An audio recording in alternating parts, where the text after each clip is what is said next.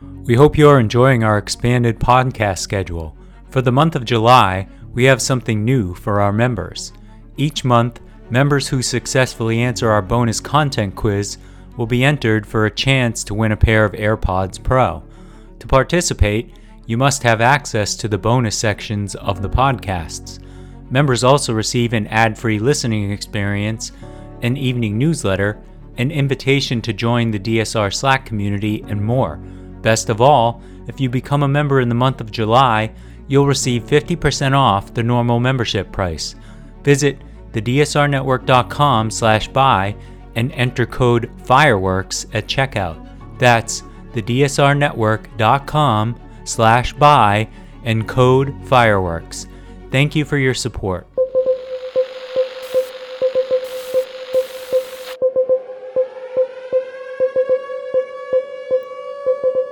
July 21st, 2023, and this is your DSR Daily Brief. I'm Chris Cottonor. And I'm Riley Fessler. Our top stories from international outlets this morning. British Prime Minister Rishi Sunak's Conservative Party faced mixed results in recent parliamentary by-elections. While they managed to retain Boris Johnson's former constituency, Uxbridge in South Ruislip, by a narrow margin, they suffered losses in strategically important seats like Selby and Ainsty in northeast England.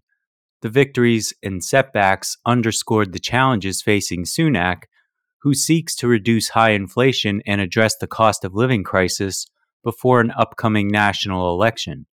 Despite the Conservatives' narrow victory in Uxbridge, they still trail Labour by about 20 points in national polls, making it challenging for them to win a fifth consecutive national election. The results also hinted at the potential fragility of Labour's lead in the polls, and a hung parliament seems like a likely outcome.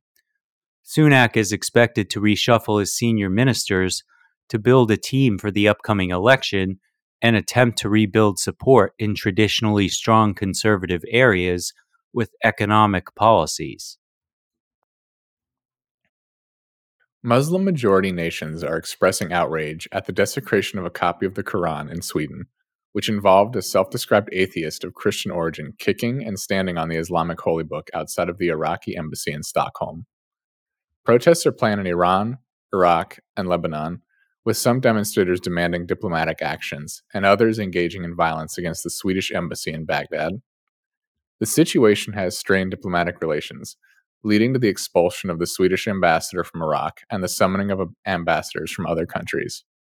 Protests in various Muslim-majority nations and calls for action have followed the incident, with many considering the desecration as an affront to their religion. Russia continues its campaign to disrupt Ukraine's food shipments by striking granaries in the port city of Odessa for the fourth consecutive night. The missile strike injured 2 people and destroyed significant amounts of peas and barley, impacting global food supplies and leading to soaring wheat prices.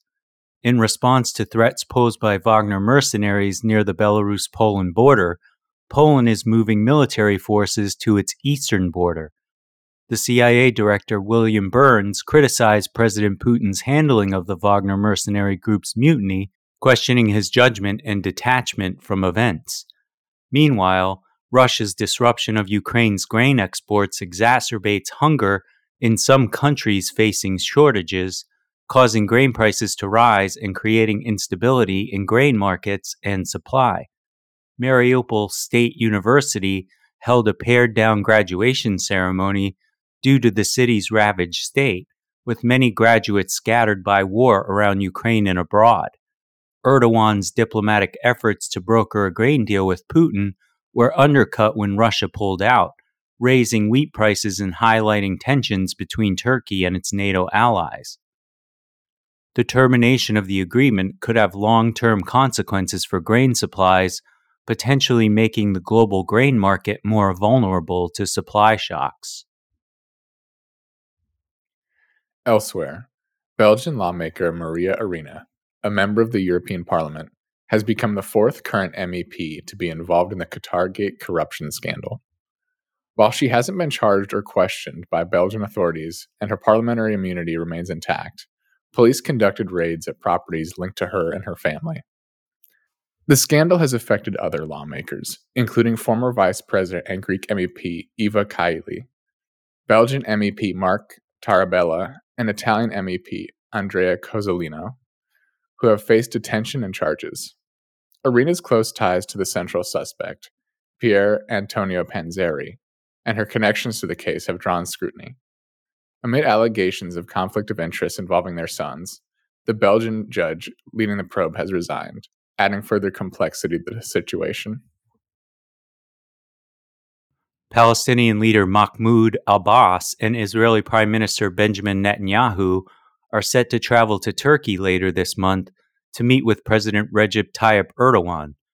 Abbas will visit on July 25th, and Netanyahu will be received on July 28th. During their meetings, they will discuss Turkey-Palestine relations, the latest development in the Israeli-Palestinian conflict, and other international issues. This will be the first visit by an Israeli prime minister to Turkey since 2008. Turkey-Israel relations have seen improvements recently, with high-level visits after years of tension. The upcoming talks come amid heightened tensions in the region, with recent violence, military raids, and attacks on Palestinian villages, including the targeting of the Jenin refugee camp, resulting in casualties and significant destruction. The White House has confirmed that Ukraine is using U.S.-supplied cluster bombs against Russian forces in the country. National Security spokesman John Kirby acknowledged that the bombs were being used effectively on Russian defensive positions and operations. Cluster bombs, which scatter multiple bomblets, are banned by over 100 states due to the threat to civilians. Despite opposition from some countries like the UK, Canada, New Zealand, and Spain, the US decided to supply the cluster bombs to boost Ukraine's ammunition supplies as the country was running out of ammunition during its summer counteroffensive against Russia. Ukraine has pledged to use the bombs only against concentrations of Russian enemy soldiers. Russia has also used similar cluster bombs in Ukraine, including in civilian areas. The use of cluster bombs remains a controversial and contentious issue in the conflict. In lighter news, a Polish soccer fan broke the Guinness World Record for playing the video game Football Manager continuously for an incredible duration of 453 days and 15 hours, equivalent to 528 years and 137 days in in-game time. Starting in January 2018, he managed his virtual team through an impressive 25,084 matches, achieving a remarkable 73% win rate. His most extended period in the game was with an Icelandic team, which he managed from the in-game year 2114 to 2434.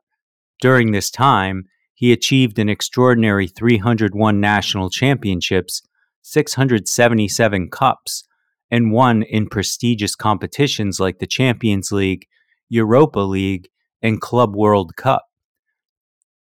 This accomplishment far surpassed the previous record holder, a German player who played for 81 days and 20 hours, totaling 333 in-game years.